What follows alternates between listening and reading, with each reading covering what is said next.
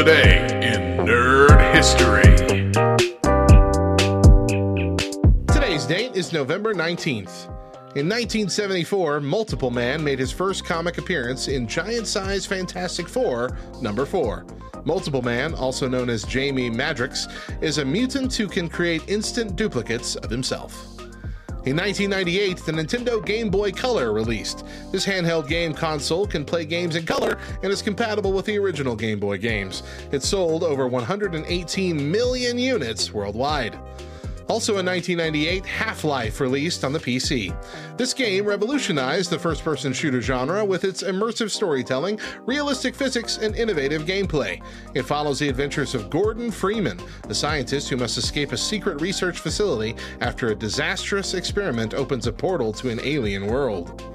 In 2004, National Treasure premiered in theaters. This is a movie about a treasure hunter who follows a series of clues hidden in historical documents and landmarks to find a secret treasure that has been guarded by a secret society for centuries. Also in 2004, the SpongeBob SquarePants movie premiered in theaters. This is an animated comedy film based on the popular TV show, in which SpongeBob and Patrick embark on a perilous adventure to recover King Neptune's crown and save their boss, Mr. Krabs, from his wrath. In 2006, the Nintendo Wii released. This home video game console features a wireless controller with motion sensing and gesture recognition abilities, allowing players to interact with games in novel ways. Also in 2006, The Legend of Zelda Twilight Princess released for the Wii.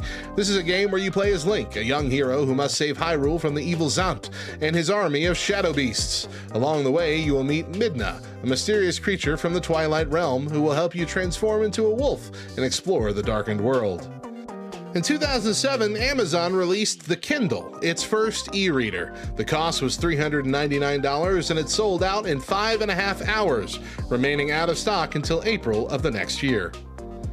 In 2010, Harry Potter and the Deathly Hallows Part 1 premiered in theaters. This fantasy film follows Harry and his friends as they search for the Horcruxes, the hidden pieces of Voldemort's soul, while the evil wizard takes over the wizarding world.